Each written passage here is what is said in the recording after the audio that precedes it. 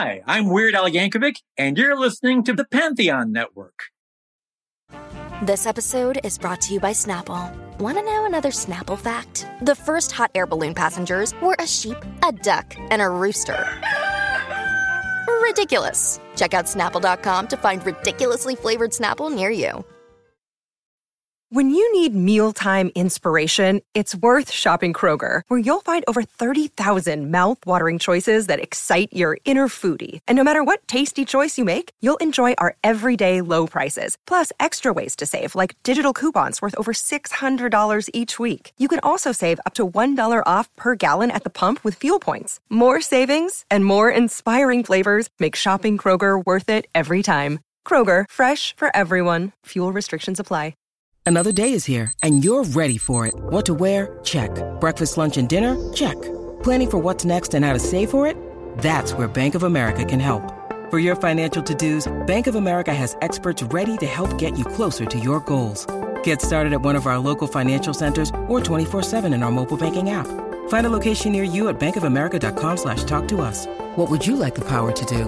Mobile banking requires downloading the app and is only available for select devices. Message and data rates may apply. Bank of America N.A., member FDIC.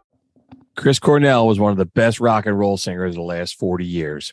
He had an incredible 4-octave vocal range that showed he could be incredibly powerful and delicate, sometimes in the same song. And the music he created was as diverse as his range. He came up in the music scene in the 1990s as the frontman for Soundgarden and Temple of the Dog before taking over lead vocals for Audioslave. He also released a handful of solo albums that included singer-songwriter material with an acoustic guitar, the theme from a James Bond movie, and some more electronic work with Timbaland. He also unfortunately struggled with depression and addiction until his tragic suicide in 2017. Today on the Prisoners of Rock and Roll, we're going to celebrate the life and music of the amazing Chris Cornell.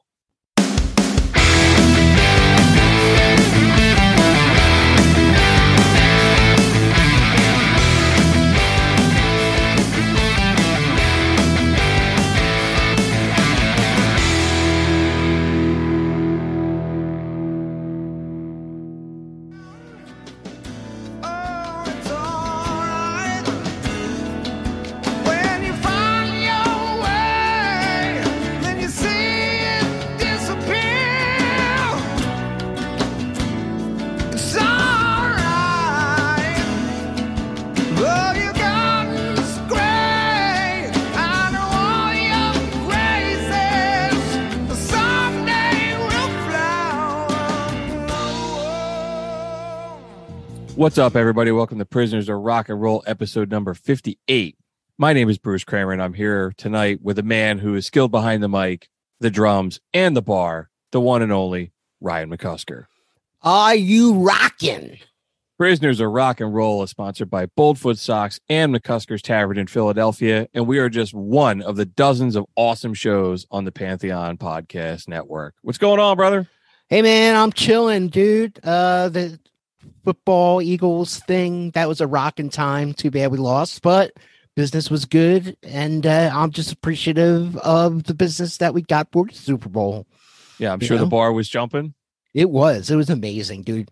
There was a film crew there filming some kind of documentary about how passionate the Eagles fans are, and they just recorded the bar like the whole time, like during the game was going on. I was like, I hope this doesn't screw up your documentary that they lost. They're like, oh, no, this is like a whole thing for like next year. I was like, all right on. Very cool. And yeah, if you want to capture the passion of the Philadelphia sports fans, McCuskers is a great place to do that. I live kind of almost on the cusp of Giants country, so I was watching with only with one other Eagles fan other than my wife and daughter, and I was taking a lot of crap, but it's all good, man. It was a nice run. Hey, man, professional wrestling, baby. That's all I gotta say. I was afraid maybe we were going to have to take an extra week off. If there was a parade this week, it was going to throw everything off. Yeah. So it's, that's the sunny side of it. Parade would have been awesome, but dude, it would have been a shit show. People drinking from like 5 a.m. until we kick them out. That's a long day, Holmes, especially with Eagles fans, dude. Well, it was a fun run, and we're back doing the podcast. I'm wearing my McCuskers sweatshirt. Right on. Representing ready to rock and roll. So that's what we do best. Absolutely. And tonight we decided we're going to talk about Chris Cornell. I don't know. This has been on the topic list for a while. I don't know. One of the times we were just messing each other, throwing ideas around, and I was like, we should just do something on Chris Cornell and all the music that he made. And you were like, fuck yeah, dude. That sounds great. You know what's interesting to me? Like, I always appreciated Soundgarden, but I couldn't get down with them because they were too muddy and depressing, like kind of thing. But I loved Chris Cornell's solo shit automatically. Like even like Temple of the Dog. I love that shit. But something about Soundgarden I couldn't get down with. It's interesting because they were one of my favorite bands out of the 90s. But I'm also a big like Alice in Chains fan. I like that kind of like sludgy, muddy sound. We went and seen Soundgarden together. We did when they reunited. We went and saw them in Philadelphia. Remember how many fucking people were there? It was, remember some guy was getting his ass kicked by security? Guy was getting stomped because he was yelling at his girlfriend or something, and he shoved her, and then guys just whooped his ass in front of everybody. The warden was with us. The warden was there, wasn't he? Yes, he was. We had a whole bunch of guys with us, and that was cool, man, because I had gone and seen Roger Waters like the night before. And that was, the really elaborate stage show. It was he was doing the wall. And then this was just 4 dudes on a concrete slab, just blowing everybody off the stage with rock and roll. It was really cool. They were great. He, like you said in the intro, Bruce, he's the greatest vocalist in the last 40 years, man. You know what, dude? You said that as we were trading all the notes, getting ready for the show. And I don't know if you said it expecting me to disagree with you, but when you said it, I was like, oh, yeah, no, dude, you're right. It was like a revelation more thing. Like I'm saying, okay, like I said, I'm not like a huge fan of there, but I'm sitting listening to his box set that's on Spotify all the way through. I was like, this motherfucker is the greatest singer in the last 40 years, easily. I put something on our Twitter account too, that we were getting ready to do this show and listening to a ton of stuff, and almost everybody who commented was like, oh yeah, he's one of the greatest of all time. He's the best rock singer since Freddie Mercury and all that other kind of stuff. Oh yeah, dude. And I'm so glad I got to see him a bunch of times. I saw him with Temple of the Dog a year before he died. They did a reunion. That was awesome. I've seen him with Soundgarden, and I seen him on his first solo tour at the Tower Theater, man. It was fucking awesome. I sat in the front row. That's just cool, dude. Yeah, it was amazing. I saw him with Audioslave, and I just totally remember listening to them and thinking, man, rock and roll had just missed his voice so much, and I'm so happy that he was doing something again. Absolutely, along with those Rage guys. Yeah, I said Soundgarden was one of my favorite artists out of the 90s. I don't know, man. I just remember sitting in my room listening to Bad Motorfinger all the time. And oh yeah, I remember when that fucking album was like first introduced to like MTV kind of thing, and like Rusty Cage fucking came on. Dude, that song is like metal, and they tried to fucking put it in like a grunge kind of thing. Yeah, and I don't know, man. As I get older, I kind of realized that grunge was just like a marketing ploy. I'm telling you, we're going to do a show about the whole fucking scam of grunge, dude. Yeah, dude, let's do it. I'm really glad we decided to do this. And he was a special guy, dude. He was a really special, one of a kind dude. Everyone around our age, we all remember when Kurt Cobain died. But Chris Cornell, I think when he died, I think that hit me a little bit harder. Yeah. It might have been because he was kind of like the last man standing, Kurt Cobain and Lane Staley and Scott Weiland.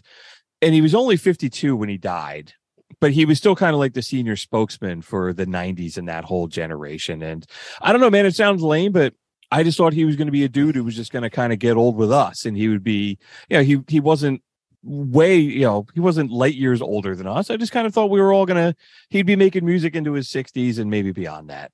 Well, Bruce, mental illness is a really hardcore thing, bro. And it was so shocking that he, ended his life, because I thought he was over the hump. He's putting music out all the time. He's doing shit with his daughter. And when he died, I was like, holy shit, I can't believe he went from a gig and went right to the hotel room and ended his life. It's fucking one of the craziest rock and roll things to happen in the last whatever years, bro. It's a really tragic thing. And yeah, I knew he had struggled with alcoholism. I didn't realize some of the other problems he had until I started doing research for the show. I was reading a lot about him and his music and everything else. And even like, we'll get to the end, like after he passes away, but all the shit that went on with his estate and his family. No, it's just awful. It's really sad, man. It really is. I was thinking this week, I'm like, this is going to be a sad one, man. There's a lot of sad shit in the story of Chris Cornell. There is, but there's also so much great music, man. Oh yeah. I thought maybe the way we tackle it is maybe we'll do like Soundgarden, Temple Adult. We'll do the bands, and then maybe we can jump. Yeah, man. Let's just do our thing. The acoustic stuff, and we just kind of figure it out. One thing I thought was interesting in him, I never realized that he was a high school dropout. Oh, really? Yeah. Okay. But he was also, when he was in high school, he was fucking around with PCP already, which is, Angel Dust. That's a shit. Like, you see some guy like gets high and tries to fight like 14 police officers and stuff. So Jesus Christ. Yeah, pretty hardcore.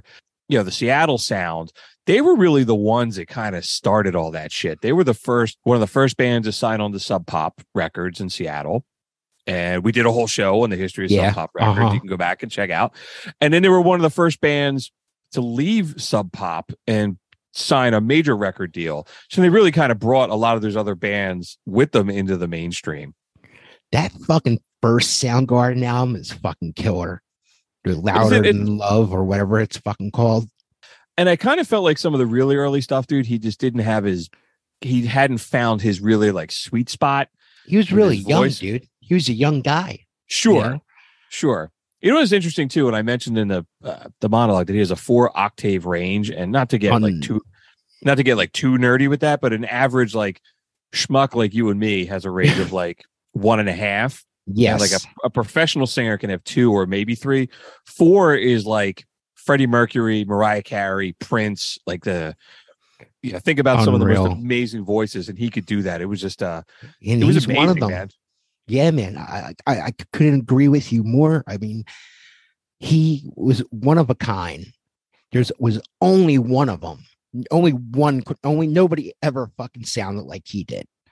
There's so many like beautiful little acoustic things, like we did Sun Shower in the beginning of our monologue, but then you hear something he does off of fucking like rockin' Audio Slave, and he's screeching, man.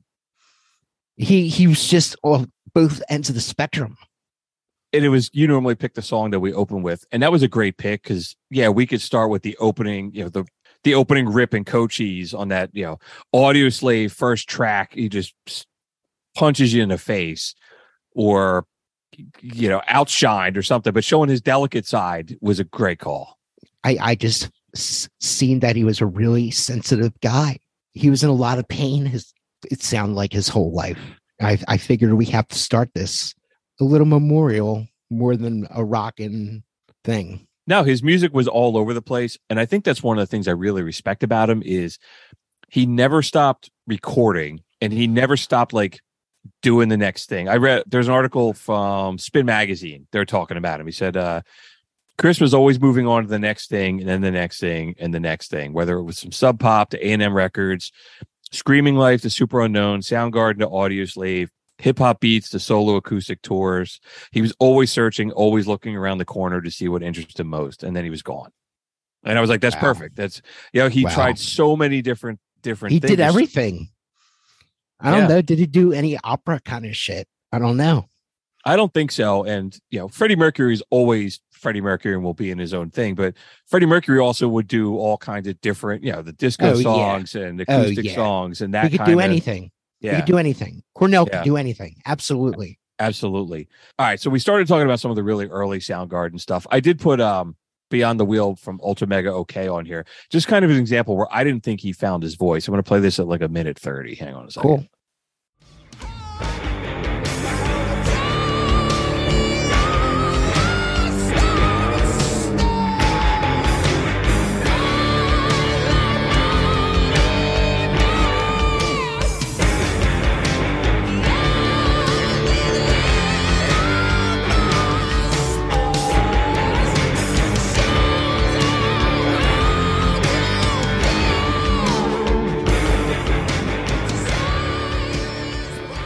I don't It's know. heavy. It's a Soundgarden guitar sound, but he sounds almost like King Diamond in that a little bit. Almost like Testament, man. Like something like that. It's interesting. I guess they were just trying to get on a record deal. They're doing whatever made sound at that time.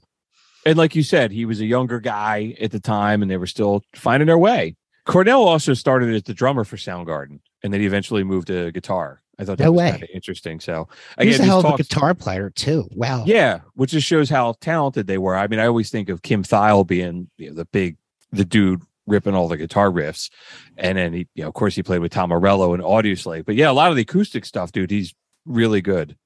Yeah, I've seen him. Unbelievable performer. Unbelievable. Like anything. He could do anything. Soundgarden had 2 runs, so they had the beginning, and then they became a huge popular in the 90s, and they broke up in like 97 because they just started fighting with each other on the direction of the band. And I could see that, dude. If you're the guys and you have kind of found your niche, and Chris Cornell sounds like he just wants to do everything and try all this different shit, I get it. I could see where that was coming from. I kind of remember Cornell being a prima donna kind of vibe, like for years, and until they broke up. But then they got back together, and we went and saw him, and he was so fucking humble. Like, I was really blown away by that, because everything I ever seen, he was like real snobby kind of thing, but like the way he was like thanking the crowd for 20 years of whatever it was at that time. It was a nice side to see, and it changed my whole opinion of him. Yeah, so Soundgarden was still together when he passed away. I'll get to some of that at the end, like the stuff that they were working on. But the guys in the band, they actually decided, they thought about finding another singer and to keep going, and they pulled the plug. They did something with that.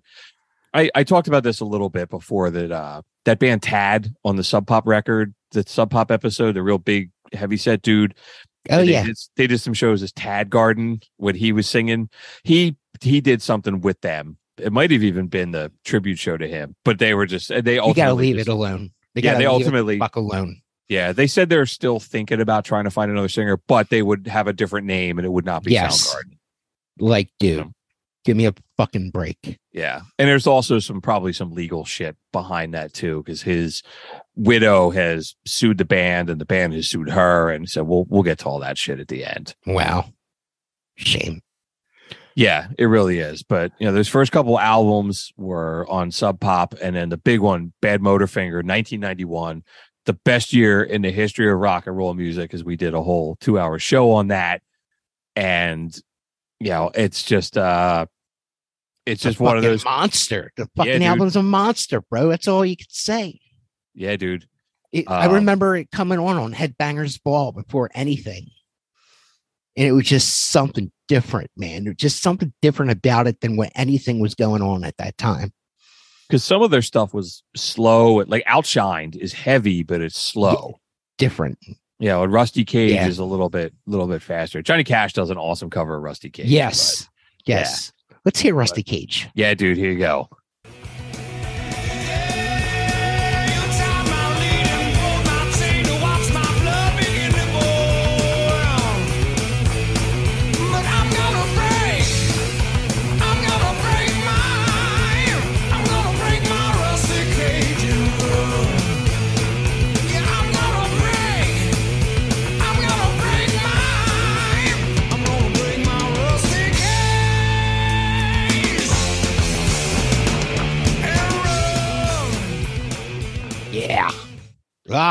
Yeah, rock and roll, baby.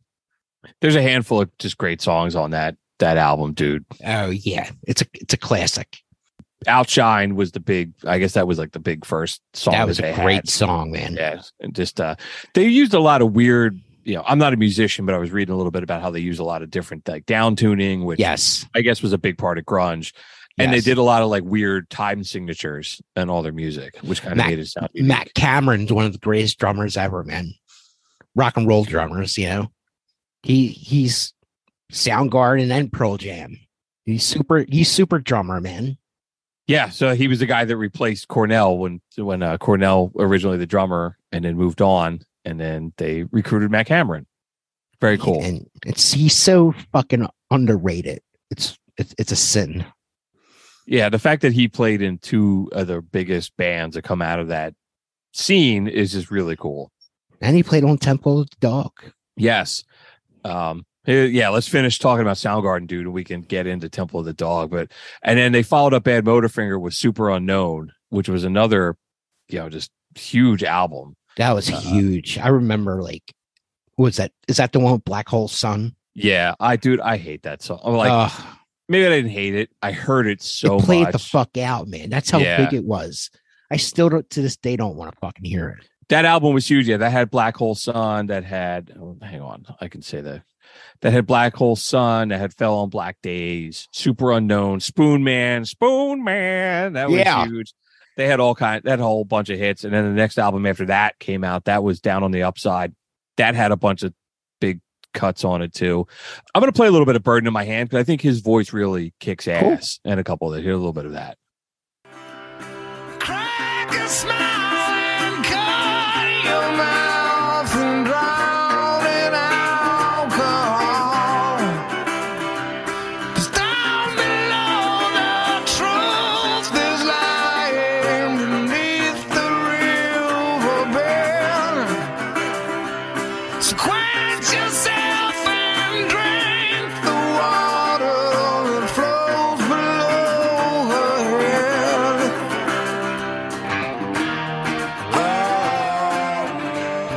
And then it kind of picks up from there. But you can his voice is a little isolated there. It's just really cool. That was a big fucking song, dude. And then they broke up the year later, and they didn't come out with another album until King Animal came out in 2012. Dude, I love that album, man. I really do. I honestly say I have probably never listened to it.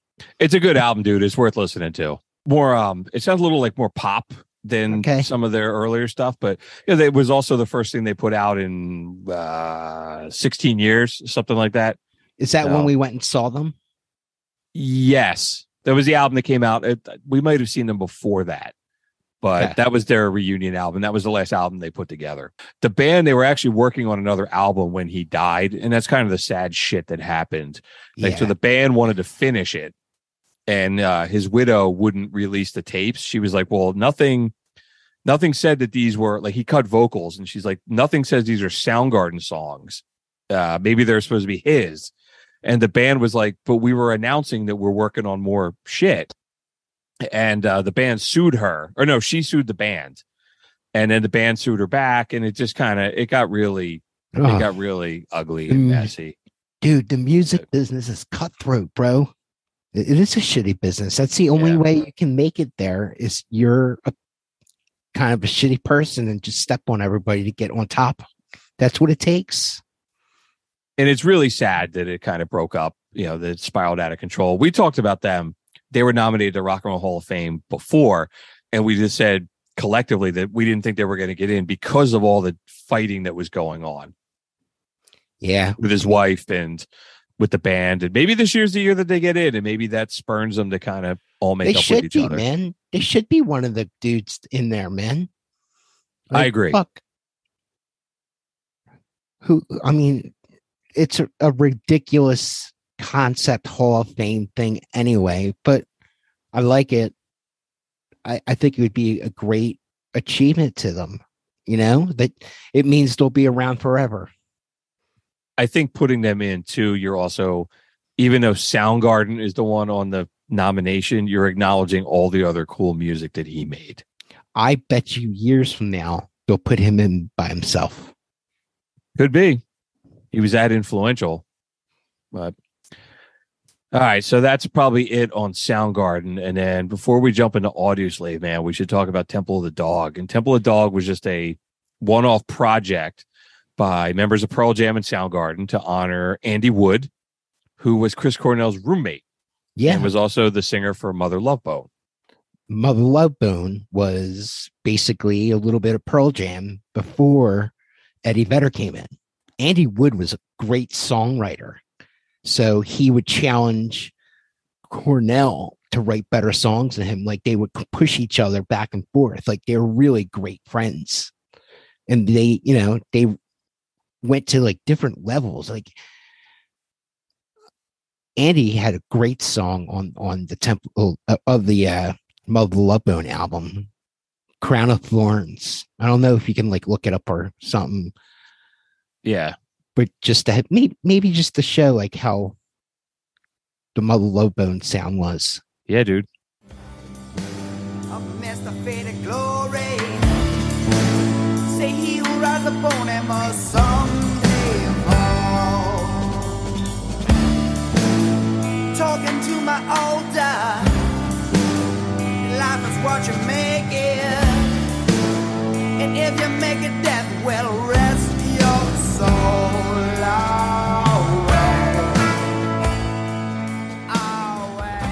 And that's basically before Eddie Vedder. There was Mother Love Bone. Yeah, I don't know exactly what year that album came out, but it was the hair band shit was still going on at the time. And maybe it sounds a little dated, but imagine like them progressing with Andy, and Eddie Vedder never came into the picture, He died in 1990. So yeah, it was before. Obviously the album came out before that, or it came out like right when he died, right? It was like, I don't remember. We talked about it in the Sub Pop episode. It was like his death was right at the same time that the album came out. Yeah. And it devastated Cornell. Yeah. And he started writing all these tribute songs. Yeah. And the Temple of the Dog album came out. Yeah. So Jeff Ament and Stone Gossard from Pearl Jam were in Mother Love Bone, and Cornell went to them and just said, hey, I'm writing these, I've been writing some songs in tribute to Andy Wood. And those two guys, it was really cool. They said that Cornell coming to them and getting them back into making music really helped them get through with Andy Wood's death. I thought that was kind of cool. I mean, Hunger Strike's a huge fucking hit. Yeah. But that whole album is amazing. What did I put on there from that? You put Say Hello to Heaven on there. Let's play a little bit of that, dude. And I've got a little story on Hunger Strike, but here you go. This is a great song.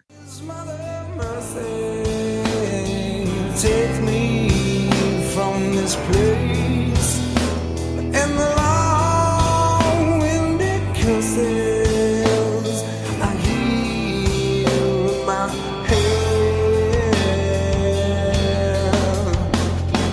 Words never listen, and teachers old and never learn.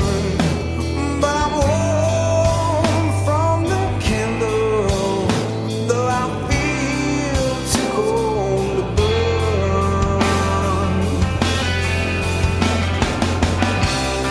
It came from an island. This was the first song from him that I heard, and I was like, God damn, this guy can really, really sing. Yeah, dude. Holy shit, dude. I ran out and bought this fucking album when I discovered it. And I was like, I really don't like Soundgarden, but I fucking love this Temple of the Dog album. I love how Cornell sings on it, And the songwriting and, Cornell's voice, we've been talking about, but how about his songwriting skills? The things that he says, it's hard to quote him by, but just like listening to him in the last week and catching phrases that he says, I was like, man, he had a lot of pain in him, bro. You messaged me that during the week. You were like, man, some of the lyrics he writes are just really like heavy shit, man. Yeah, they're really like, if you're, maybe if you're bummed out, maybe listening to some of his shit's not a good idea. Yeah, dude. I mean, he's got addiction problems. He's dealing with depression, and his roommate died. So yeah, I totally understand. The story behind Hunger Strike was interesting. So Gossard and Jeff Ament and then Mike McCready, they decided after Mother Love Bone broke up that they were going to start another band, and they were auditioning singers, and Eddie Vedder was in town auditioning for them, and Temple of the Dog was rehearsing, and Cornell couldn't hit the low notes in the song. So Eddie Vedder was like, yo, let me try. No way. And I have a quote from Chris Cornell. He said, Eddie Vedder sang half the song, not even knowing that I wanted the part to be there. And he sang it exactly the way I was thinking about doing it. It was just instinct. It was really cool. It was meant to be, dude. You know, we talk about the cosmic stars open up and magical things happen, bro. I just remember when that came out and we were like, oh, wow, man, it's like Pearl Jam and Chris Cornell together. But they did cut a whole album beyond that one song. But that song was enormous because it had the two of them on it. Yeah, it was definitely a staple in my record collection.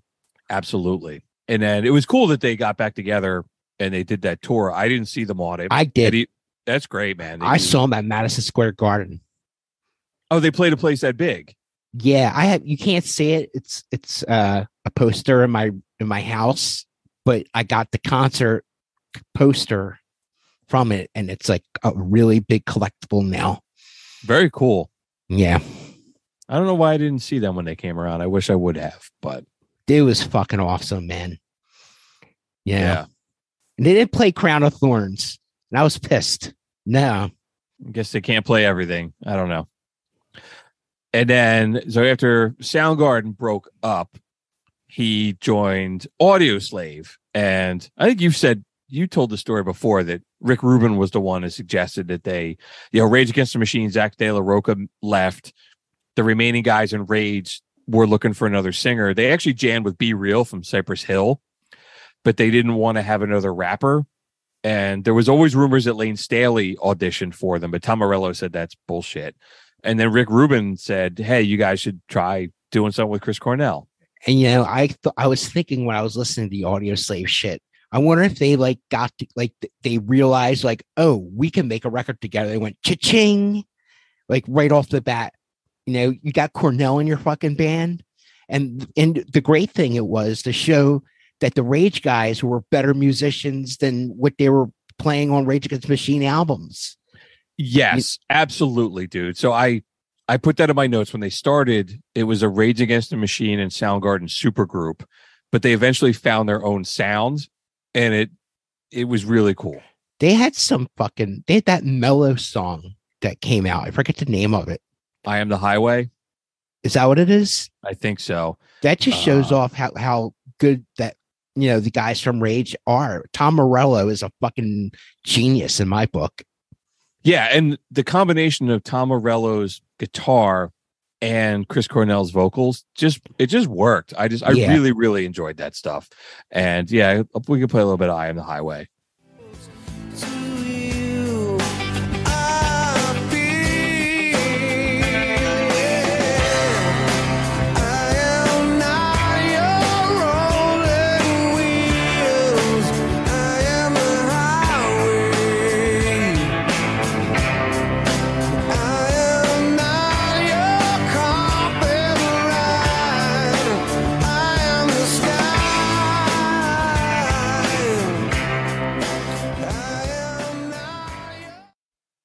You know what's great about that song? It's Audioslave. They automatically came up with their own sound.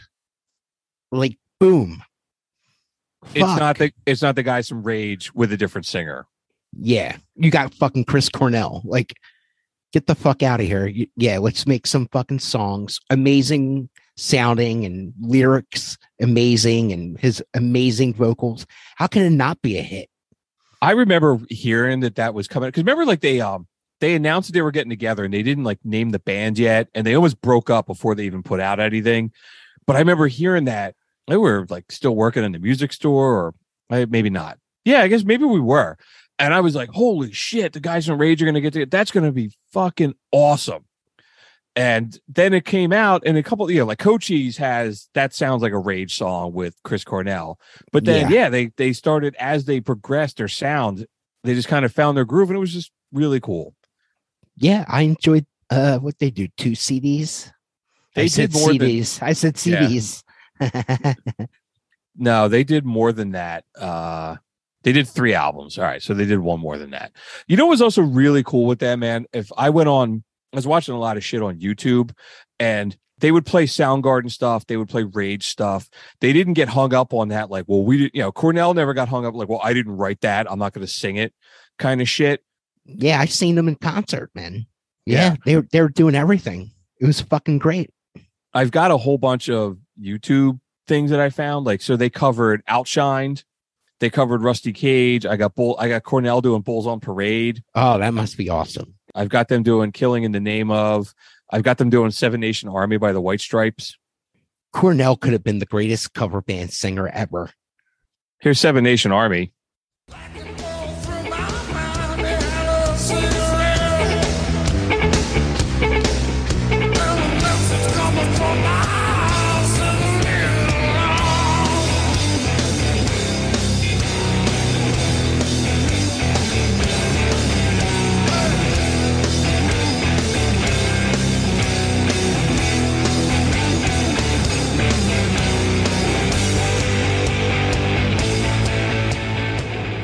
I bet like they sit in the fucking dressing room and they're like, oh, let's fucking do this song tonight. And they break into it, you know, something like that. They're playing some huge festival, but they played all this other, they didn't care. And they would also do, they did a lot of like acoustic versions of their songs, which I thought was really cool. Yeah. They did like a AOL thing, they did something for Sirius. AOL. Yeah. They're way back in the day.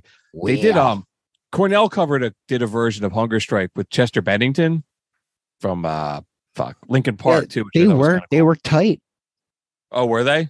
That was like his mentor. And when Cornell died, he was like heartbroken. I didn't know that, and that's sad knowing that Chester committed suicide too. Yeah, man. So that's probably it with all the bands that he did, and then we can start talking about all the solo stuff that he did, which is my favorite shit. It's so different. I mean, we played the Sweet Sun Shower when we came out of the monologue, and it's just so different than Soundgarden or anything else that he did. When that first solo album came out, I mean, that Sun Shower song was on that Cruel Intention soundtrack.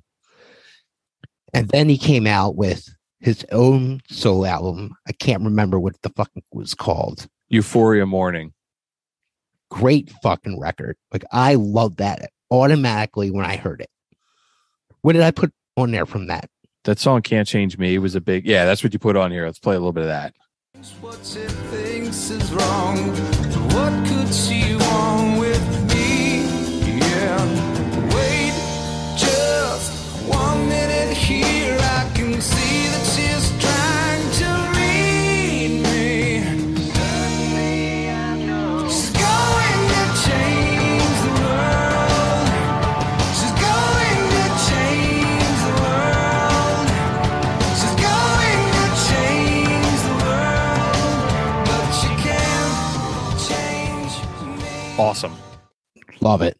I saw him on that tour, and his fucking so good, dude. So good. I put another, I don't know if we have time, but what do you got? I put another song from that album on the playlist. Preaching the End of the World. Dude, this song is so good. His lyrics. Do we have time? Can we play it? Yeah, let's do it here. Just the same. Coming now, it's alright. It's just the end of the world. You'll need a friend in the world. 'Cause you can't hide. So come now, get right back. If your intentions are pure, I'm seeking a friend for the end of the world. Great song, man. There's a lot of the stuff going on musically too that you can tell he's starting to try all the different stuff. Oh yeah, I think his mind was bigger than Soundgarden, man. You know, he had, you know, Soundgarden sounds a certain way, and you know, I think Chris Cornell thought deeper than, you know, the Soundgarden thing. You know, he was like, you know, no matter what band, no matter what thing Cornell did, it was going to be a hit. I agree. I read somewhere in Spin Magazine that he said that Jeff Buckley influenced him a lot on this band. Sure, this album I could too, and see I could that. totally hear that. Yeah, Jeff Buckley's, yeah. Jeff Buckley was very cool. Yeah. He did the great version of Hallelujah, right? Yeah, it's the Leonard Cohen song. I know the guy who died tragically in a weird, drowned in the Mississippi River while swimming. Just like his father. And his father drowns too. So, yeah, really weird. But yeah, I really liked Jeff Buckley's. Sure. He only released one album and then he came out with something posthumously after he died. But back to Chris Cornell. Yeah, dude. It was he had a couple other albums. He came out with Carry On in 2007, Scream in 2009. Scream was really weird, man. That was the one he did with Timberland. I don't know It's not here. I put Ground Zero on the playlist, dude. It's a lot of electronic stuff. It took a lot of shit from critics, and I don't like it. I listened to it again yesterday. I appreciate he was trying to do other things. It just didn't work for me, but I'll play a little bit of this. Yeah, I have no idea. Yeah. Like that?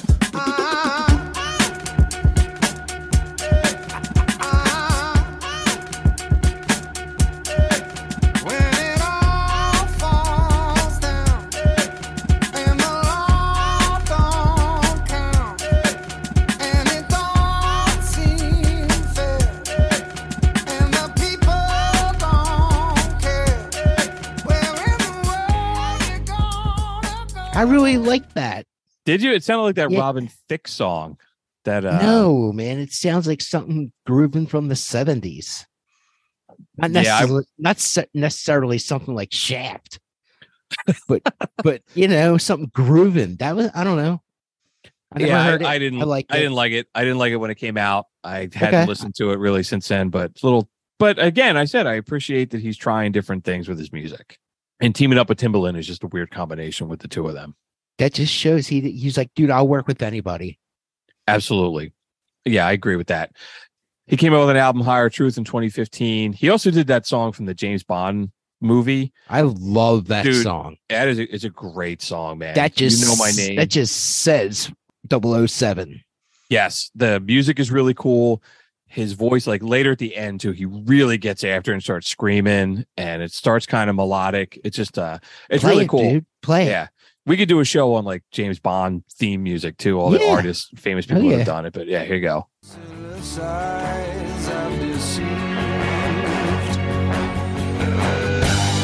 I've seen angels fall from blinding heights, but in yourself found nothing so divine. Just next in line on yourself, because no one else here will save you. Love it, man. Love the horns in it. I wonder if that was like nominated for like Song of the Year or something. But the internet would know. Holy shit, man. How could that not be? It was nominated for a Grammy for Best Song Written for Visual Media. I don't even know that was a fucking Grammy category. Yeah, weird. Okay. I don't know if it won or not, but yeah, dude, it's an awesome song. It's one of my favorite solo things that he did. Yes. So then when he passed away, and then they released this album of covers called No One Sings Like You Anymore. Some of the stuff on there, some of the covers are kind of obscure. They're not all like, I mean, there's some things that everybody knows, like Patience was on there. Nothing Compares to You. We'll probably get to some of those. Does a cover of a song called Stay With Me Baby by Lorraine Ellison. It was for an HBO show called Vinyl. Oh, I love that fucking show. Did you? I haven't seen it. Yeah, but I should watch it. But it's great. It's about the record business in the 70s. Yeah, that's what I heard. And it's great. But this is like a soul kind of cover, dude. I'm gonna play a little bit of it, dude. It was awesome. Okay.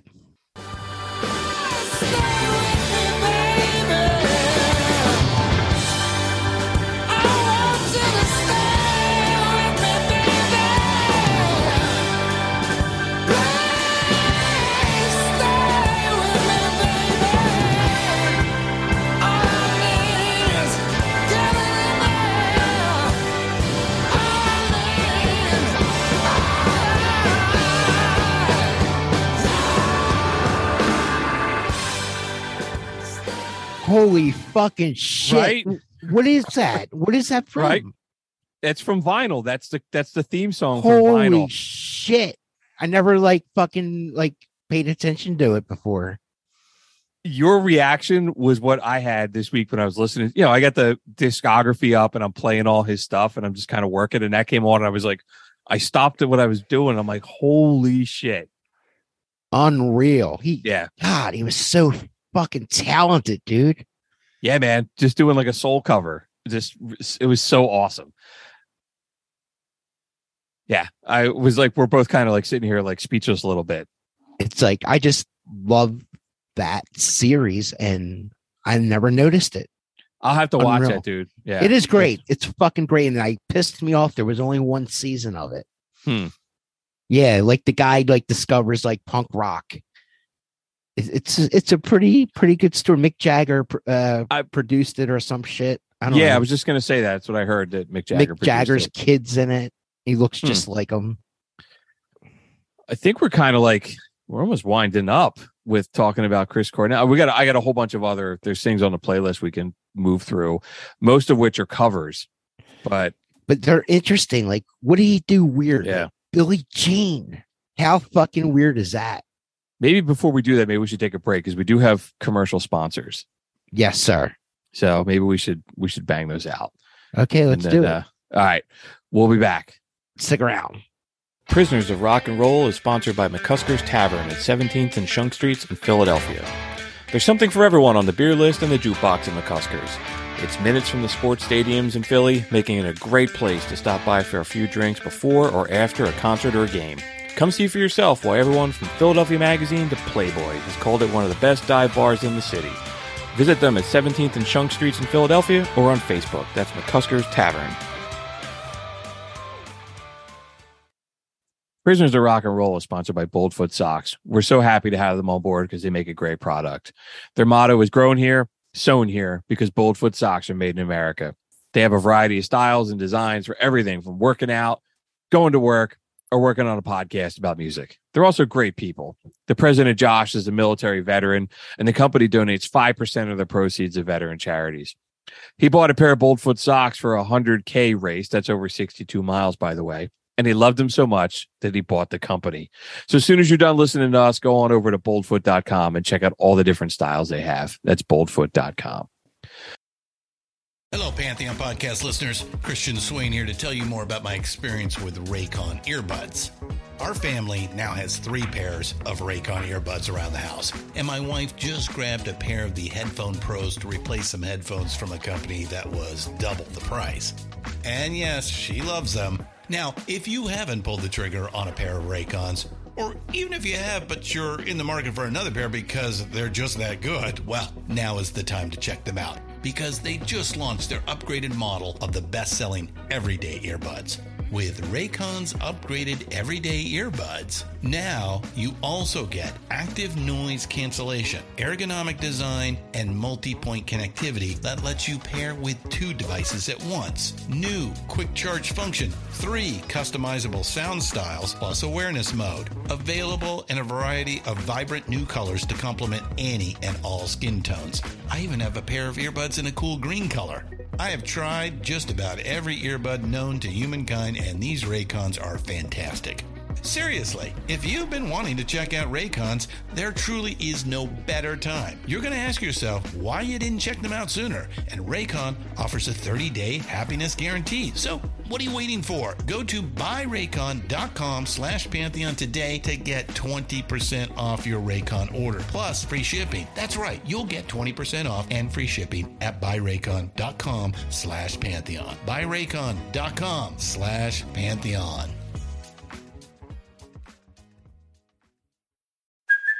Hey, it's Kaylee Cuoco for Priceline. Ready to go to your happy place for a happy price? Well, why didn't you say so? Just download the Priceline app right now and save up to 60% on hotels. So whether it's Cousin Kevin's Kazoo Concert in Kansas City, go Kevin, or Becky's Bachelorette Bash in Bermuda, you never have to miss a trip ever again. So download the Priceline app today. Your savings are waiting.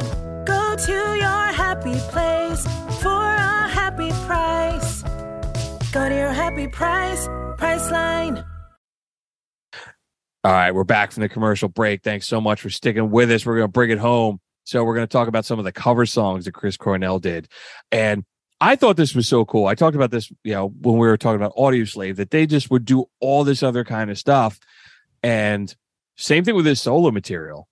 Yeah, absolutely. I'm sure everybody's heard the Nothing Compares to You that he does. And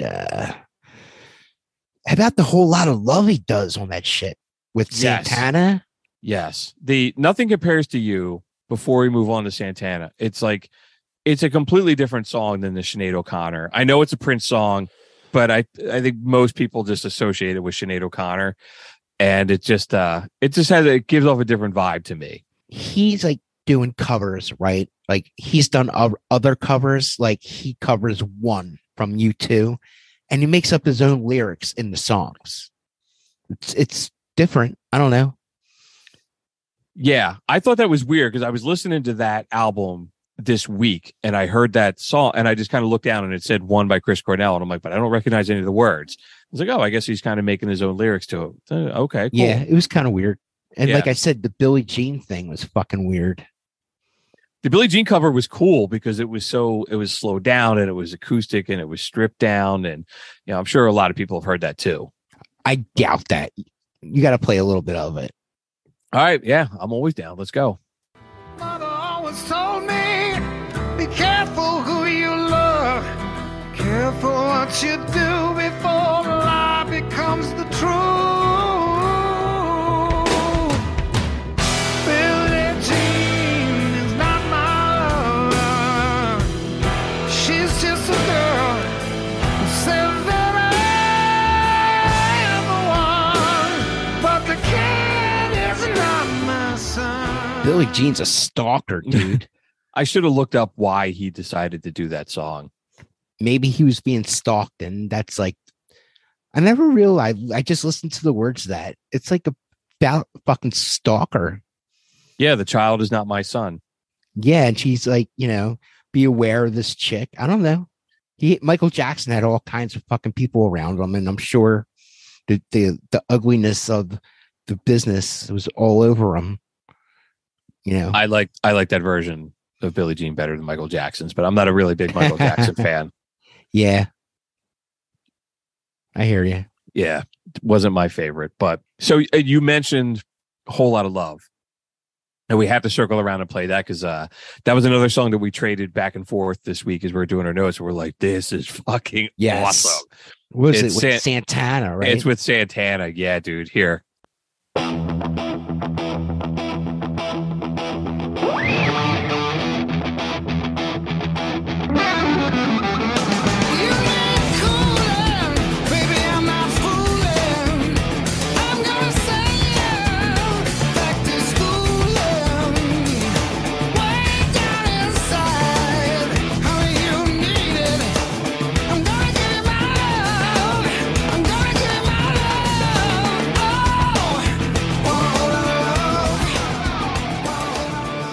Dude, awesome. He could have came in with fucking Jimmy Page and fucking John Paul Jones, and he could have rocked that shit. He could have been the replacement for Plant, man. We said at one point that Chris Robinson from the Black Crowes is the only other guy who could sing those songs. Cornell could have done those songs. He could have been in he could have done like just a whole album of Zeppelin covers, and he could have rocked that. I think it would have been more prestige if Cornell did it. Who gives a shit about Chris Robinson? Yeah, they're a little different singers, but it's still really cool. Cornell's just the bigger name in my book. Yeah, we got some other. What else is on here? Some covers. Billie Jean. He did Imagine. He did. Yeah, it's pretty cool, that one. I watched a video of him doing this on the Howard Stern show, and he was in there. And Howard's at his best, I think, when he interviews musicians because he gets them to play a song and then talk about it. It was really cool. But yeah, the version on here is pretty good too. We could play a little bit of that at the Pabst Theater. Of course, we have to play it. It's at the Pabst Theater. Cheers. It's easy if you try. No hell below us, above us, only sky. Imagine all the people living for today. So cool, man. You put A Day in the Life on here. Is that the Beatles song? Yes. Really? All right, let's hear Play it. it. I didn't hear that. All right.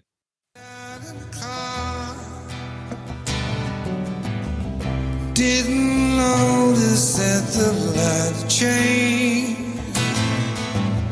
Crowd of people stood and stared. Yeah. Seen his face before, but nobody was really sure if he was from the house of blues. I saw a film today. Oh, I wish we could listen to the whole thing, dude. That was really good. Goosebumps. Wow. Huh.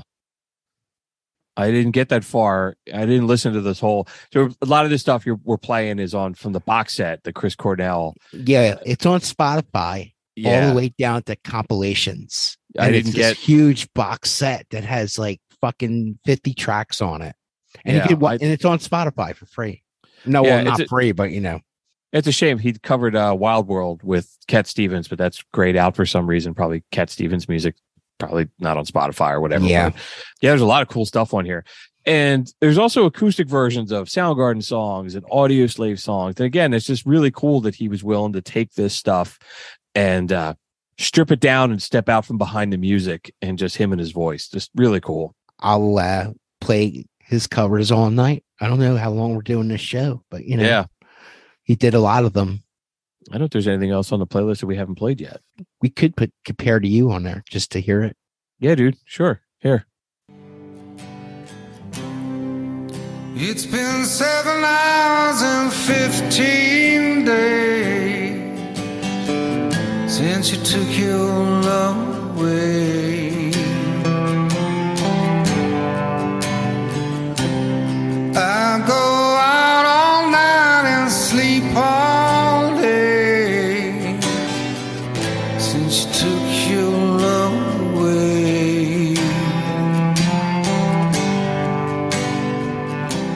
Since you've been gone, Heartbreaking. It's fucking heartbreaking, bro. I remember when that Shit. came out. I remember just like kind of flipping the channels, and I think it showed up on my Sirius in my car, and I was like, "The hell is that?" You know, Nothing Compares to You, Chris Cornell. And I listened to it. Yeah, it's live at Sirius, and I was like, "Man, this is really, really good." It's just It's deep. a much different interpretation of the song. I mean, the Prince version is great too, but Yeah, but Cornell had so much fucking pain in him, and his voice said it all. I listen to that song a lot this week. You know, I tend to, when we're getting ready to do a show, you know, we pick the topic, and then it tends to be the only thing I listen to for 2 weeks. And I was just doing a bunch of stuff around the house, and I listened to this a lot. Yeah, I enjoyed the whole playlist. I mean, I really got into the whole box set. I sat around on the weekend and just listened to that whole fucking thing. And I'm like, this guy was on a whole level of writing songs, of his voice. He was probably a very complicated guy. You know, there's a lot comes along with talent, man. It's you know, there are people that are that fucking talented are very I don't know. They have seen to be a different kind of person, to be like they live their songs. You know what I'm saying? Yeah. And he just never seems that he stopped working. And I said he had no hang-ups on recording other people's songs or reinterpreting his songs. Really cool, man. It seems like he just threw himself into his music, and that's was constantly what he was doing. Probably the only thing he knew, right? He dropped out of high school. I don't think became he a fucking, musician. I think it was plain as day what he had what he, you know, when he opened his mouth and sang, he was like, holy shit. You know, I wonder what that was like. You know, what was his first singing experience? You know, and like who fucking taught him how to sing like that? Or was it all just raw talent? Some people are just put on earth for a mission, and his was to be a musician. Songwriter, man. Fucking And hardcore. What other rocking songs do we have on there? I know there's a bunch of songs on there that are just rocking. Covers that he did. Yeah. There's another Temple of the Dog song. Oh yeah, Reach Down. Yeah, all right, here you Yeah. go. Play a little bit of that.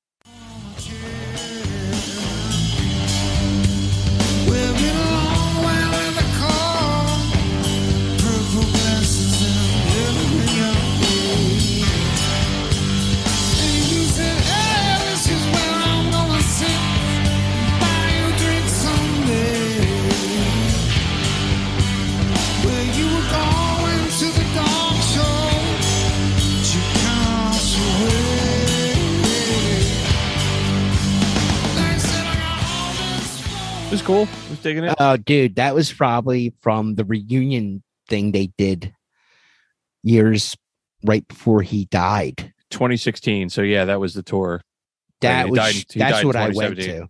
Very cool. I saw it at Madison Square Garden, and it was bigger than life, man. To hear all those songs live, good shit.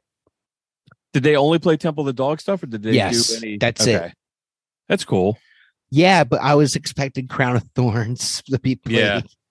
You didn't get that. You know, Pearl Jam plays it all the time, which is cool. I'm obsessed with that song. I don't know. Very cool. That might be it, man, on Chris Cornell. A lot of songs, a lot of great music. How about all the lawsuit shit? Yeah, dude. So, well, I talked about that a little bit, that his widow sued the band and the band sued back. And I think all that stuff is still tied up. I remember his wife was his manager. And when he divorced her, she was like, motherfucker. And she owned his musical instruments.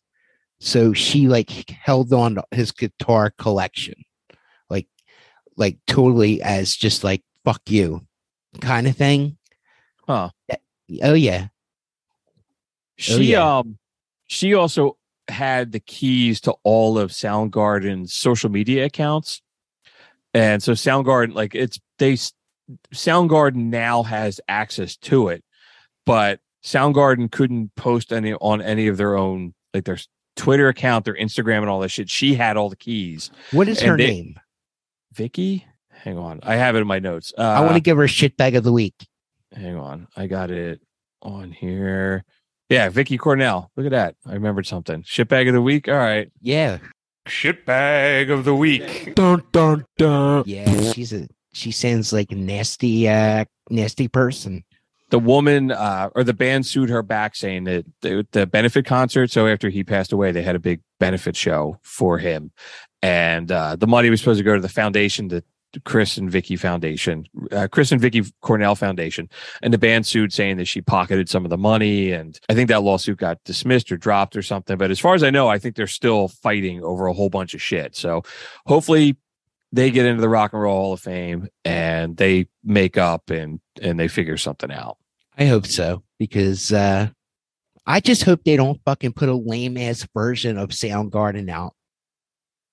It sounds like they won't. I mean, if they come up with another band, they move on. Cool. We'll see. But I don't know. Everybody's got a payday. Look at everybody's going on tour now. All the Springsteen tickets are going to go on sale. My Fish tickets are going to go on sale. Yeah, get that summer concert series getting ready. So. Everything's happening, bro. Yeah. You better get your tax return and put it all towards concert tickets. Yeah, right. It's an investment. So, all right. Let's keep on moving, man. Let's roll into second thoughts and music news and the electric chair. Here you go. I fucking love that. I'm getting a little bit better teeing it up every time. I have a ton of second thoughts. So, Mike from New Jersey said, I have a bone to pick with you guys. In your last episode, you mentioned Get a Grip by Aerosmith, and then you never talked about it. I feel like those Aerosmith videos with Liv Tyler and Alicia Silverstone were the peak of that generation of MTV. Otherwise, this was a great trip down memory lane. Yeah, dude, we brought up Get a Grip and we brought up the Spaghetti Incident by Guns N' Roses. And then we talked about Guns N' Roses and we never talked about Aerosmith. Yeah, we were like moving on and I was like thinking, we didn't think of talking of Aerosmith. Like we forgot, but we already moved on to the next subject. Right. So yeah, man, Get a Grip was huge. That was I saw them on that tour. Oh, absolutely. I think that was like their best-selling album.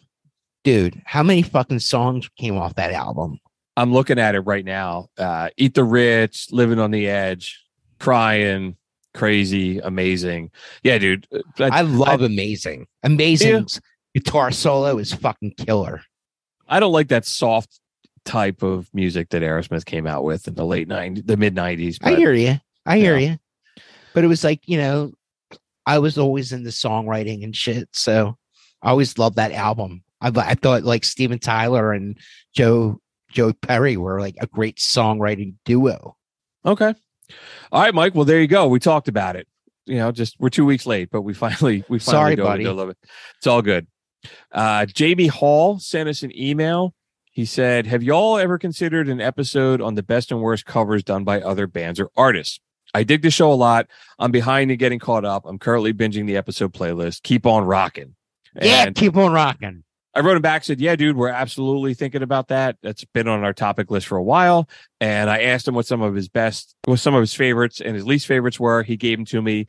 And I won't read them right now. I'll save it if we do the episode. But we went back and forth. We were emailing each other for quite a while. So really appreciate it, dude, taking the time emailing us. Let him know if he wanted some stickers. Shoot us his address. We'll be happy to send him some. Thank you so much. Yes. And then Phil from Pennsylvania. So we have a new super listener, man. He may be taking over for the warden. So Phil has written in the last few episodes. And he said, I finished listening to your episode on 1993. I actually worked at a Sam Goody in 1993 too. So this brought back a lot of memories. I had to listen to that goddamn Three Musketeers song 11 times a shift, along with Bryan Adams' greatest hits and that friggin' Sinatra duets. I did love the Crash Test Dummies album, and I thought I was the only one who listened to that Guru Jazzmatazz album. Gangstar was my jam. Out of the half dozen episodes I've listened to so far, this one was my favorite. Oh, and that guy from the Spin Doctors looked like Rocky Dennis of Mask and Seal had a love child together. Yes, he did. Oh, wow. This guy's going to the bus straight to hell. Phil, I used to play softball with Phil, and I've known him for a long time. And it was really cool that of all the years I've known him, we've never once talked about music. And then we're out grabbing a beer, and I mentioned the podcast, and he was like, "You have a podcast?" And he's been listening to it, and I never knew he was so into music. And now we're having, like, he's texting me like, "You didn't talk about the Jayhawks." I'm like, "The Jayhawks came out in 94, oh, wow, not 93. Jayhawks. Yeah, it's just really, really cool, man. He's been giving me like, you didn't talk about this, you didn't talk about that. Really cool. You're just so much. You can't fit everything into the show. Right. Like we said something about how R&B didn't have anything good about it, but we didn't talk about Janet Jackson putting that fucking album out. Yes. And that was huge. Right. That was fucking huge. I got to give credit out for that. Yeah. That was a kick-ass album. And I kind of blew across that the Tony Braxton album. Well, you said you were like, that wasn't a bad album. I just kind of shit on it and moved on. But yeah, I mean, we didn't talk about Janet. That's all. Yeah. All right. Music news. I got two things. First, U2. U2 had an ad in the Super Bowl where they announced a residency at the new MSG Sphere at the Venetian in Las Vegas called Achtung Baby Live. U2 also announced that drummer Larry Mullen will be taking some time away from the band to recover from surgery. U2 has a new album coming out on St. Patrick's Day called Songs of Surrender. And they said that his new live show is supposed to be like Zoo TV for the new generation. Dude, now I got to go to fucking Vegas. What the fuck? Yeah, I'm interested. Got my attention. I'm intrigued. Yeah, I saw it during the Super Bowl. I'm like, holy shit. Did anybody else see that? And nobody gave a fuck except for me. Right. Yeah, Achtung Baby Live. If they're going to play that whole album, would be pretty cool. Now I got to save up for fucking Vegas and tickets to go see you too. Right. Because I would love to see that. I always wanted to see that tour. Yes, fuck. I missed it too. All right, well, they're doing a residency, so you get plenty of chances. Oh, I've never been to Vegas.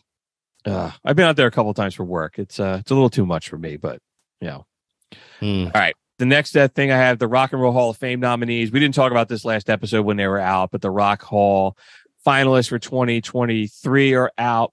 8 of the 14 nominees are first timers. And here you go. Kate Bush, Sheryl Crow, Missy Elliott, Iron Maiden, Joy Division and New Order, Cyndi Lauper, George Michael, Willie Nelson, Rage Against the Machine, Soundgarden, The Spinners, Tribe Called Quest, The White Stripes, and Warren Zevon. Fucking Tribe Called Quest. That's what I'm talking about. Yeah, Tribe was up last year too. I thought they should have gotten in. Fuck yeah. Willie Nelson, man, if Dolly Parton got in, Willie's going to get in. Willie's in his 90s, I think now. I don't know, dude. I'm just like I am about like some of these original hip hop bands being put in. Absolutely. Like right, they were fucking awesome. Yeah, the horses left the barn around putting hip hop artists in, and if you put Eminem in and you put Biggie, Tribe's got to go in. Oh my god, without a fucking doubt. Like Period. The end. Over. Yeah, totally agree. I think, unfortunately, this is probably the year that Kate Bush gets in. I said that last year, but I think she's going to get in. Yeah, Stranger Things really like vaulted her. Yeah. I want to know who the fuck is on the nominating committee that keeps bringing her up, but they don't. Bunch of snob ass motherfuckers, probably. Right. No Motorhead. Morrissey. It's Morrissey. He is the most insufferable shit in music. But, he was in the news again doing some shit. I don't know what he's talking about. He's just ridiculous. One of the episodes we did, I had a whole rant on him about how I can't stand him and his pretension. And I said, he's just the most insufferable prick in music, but I cut it out because I'm like, I don't want to go on this rant about him, but no, but he does not give a fuck about people spending money to see him in concert or anything, or he's got to put everything down. And he's just like the original hipster. He's he's a jerk off. Yeah. I don't know. He's the dude that he'll go into a studio, or he'll go to a concert venue, he'll play a song and he'll be like, it's too cold, and he'll walk off. Yeah, he's like Axl. Yeah. He's like Axl back in the day. Yeah. Yeah. He's a jerk off. He was at the Met in Philadelphia, and somebody went and they were like, oh, he was really fucking good. I was like, get the fuck out of here.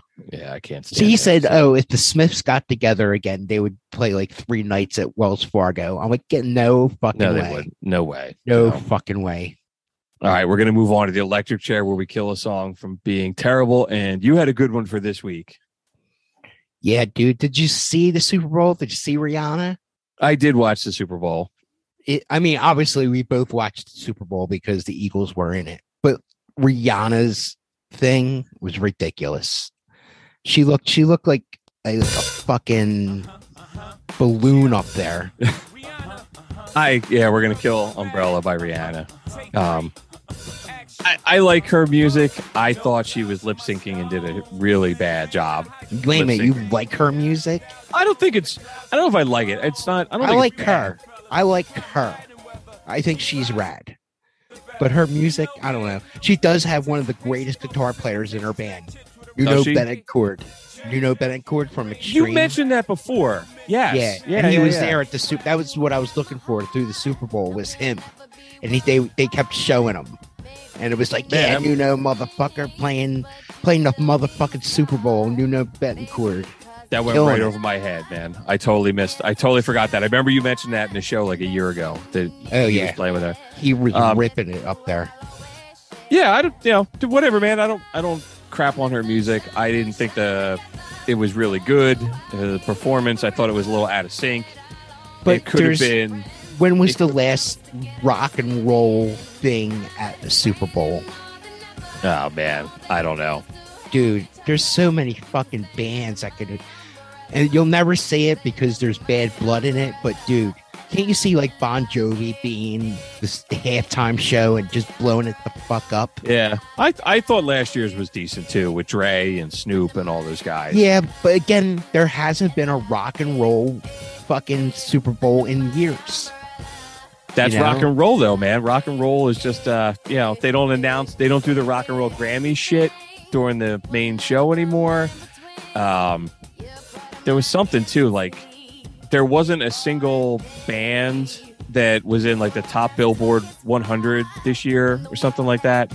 I forget what it was, man. It was like I had this. Oh yeah, only 3 songs by a band made it into Billboard's top 100 in 2022. Glass Animals, Imagine Dragons, and One Republic. So it's like, yeah, man, rock and roll's just, is rock dead? I don't know. We did a show on it. I don't think it is, but what do we know? I mean, we're old. We're has-beens. Right. We're posers. Yeah, everybody was freaking out. It was the first thing that Rihanna had done in a couple of years, and but I don't know. I was kind of underwhelmed. I was kind of not watching it because I know nothing but like it was so in the bar, all of these fucking white kids jumping up and down and singing to the songs. And I turned to my really awesome, great friend who's black. And I was like, look at all these fucking white motherfuckers, dude. And he start laughing. That's funny. And dude, they were partying, and I made him fucking almost fucking keel over. That's funny. I look at his Spotify, dude. She has almost 75 million people a month listen to her. She has 4 songs with over 1 billion listens and 2 with 950 million. So, what the hell do we know? I'm just saying, because there's no rock and roll at the Super Bowl. That's why we're giving her the electric chair. All right, well, let's do it. Because she represents what's going on. We sentence you to death.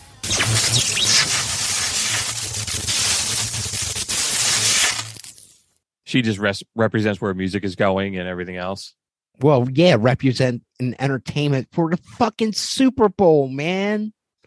Come on, the Rolling Stones there, Prince, fucking Springsteen, Petty. U2. Yeah, I get this. That's just the way music is going, man. But, dude, bring Metallica in. They fucked that shit up. All right. These bands are on their 40th anniversaries. You know? We'll see who they do next year. Will be Kate Bush. Yeah. God. And she'll make $1 zillion. Yeah, it will be fucking whatever her name is that shut down Ticketmaster. Taylor Swift. Yeah, that's her. I'm surprised she has. Actually, I'm surprised she hasn't done that yet. She hasn't done the Super Bowl. I think I saw an article saying she said something about it, but I could care less.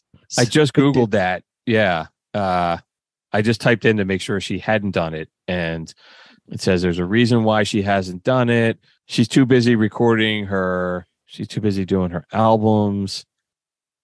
They're not giving her enough money. That's why she ain't doing it. Yeah, probably. I can see her doing it, man. I mean, she's the biggest star in the world. Biggest star in the world. I was actually surprised that Rihanna didn't have like Jay-Z come out, and they showed Jay-Z was there. And I really thought he was going to come out for that song. That song that we just killed. She was, he's on that. Oh no, you'll never see Jay-Z come out and do anything with Rihanna because he like banged Rihanna, and Beyonce was like, "Yo, motherfucker!" And that's when Beyonce's sister beat the shit out of him in the fucking in the elevator. Okay, in the elevator. Okay. Yeah, no fucking way you're gonna see them together. Right. Well, that would be why he was there and he wasn't on the. He was there with his kid. Yeah, with his long hair too. Do you see that? He had like he's got like very cool dreads going on. He's always cool. He's the man. Hova. He's Jay. Yeah, Hova. Go Jay. All right. So that is a wrap on episode 58. We hope you enjoyed the celebration of Chris Cornell's music. We only played 30-second clips of the show, but if you want to hear the full version of these songs, we got you covered. Ryan put together a playlist for every episode, and there's a link to it in the show notes. And if you want more of us, we love hearing from listeners, and we read as much feedback as we can on the air. We're on Twitter and Facebook. We're online at prisonersofrockandroll.com, and you can always email us at show@prisonersofrockandroll.com. And that's it, man. So I think we'll be back I know we'll be back in 2 weeks with another episode. We're going to circle up, figure out what we're going to talk about, and we're going to get right back to it. Thanks for listening. I can't wait, guys. Hope everything's going well for everybody out there. So, you know what I say is keep on rocking. Peace out. I'm just a prisoner.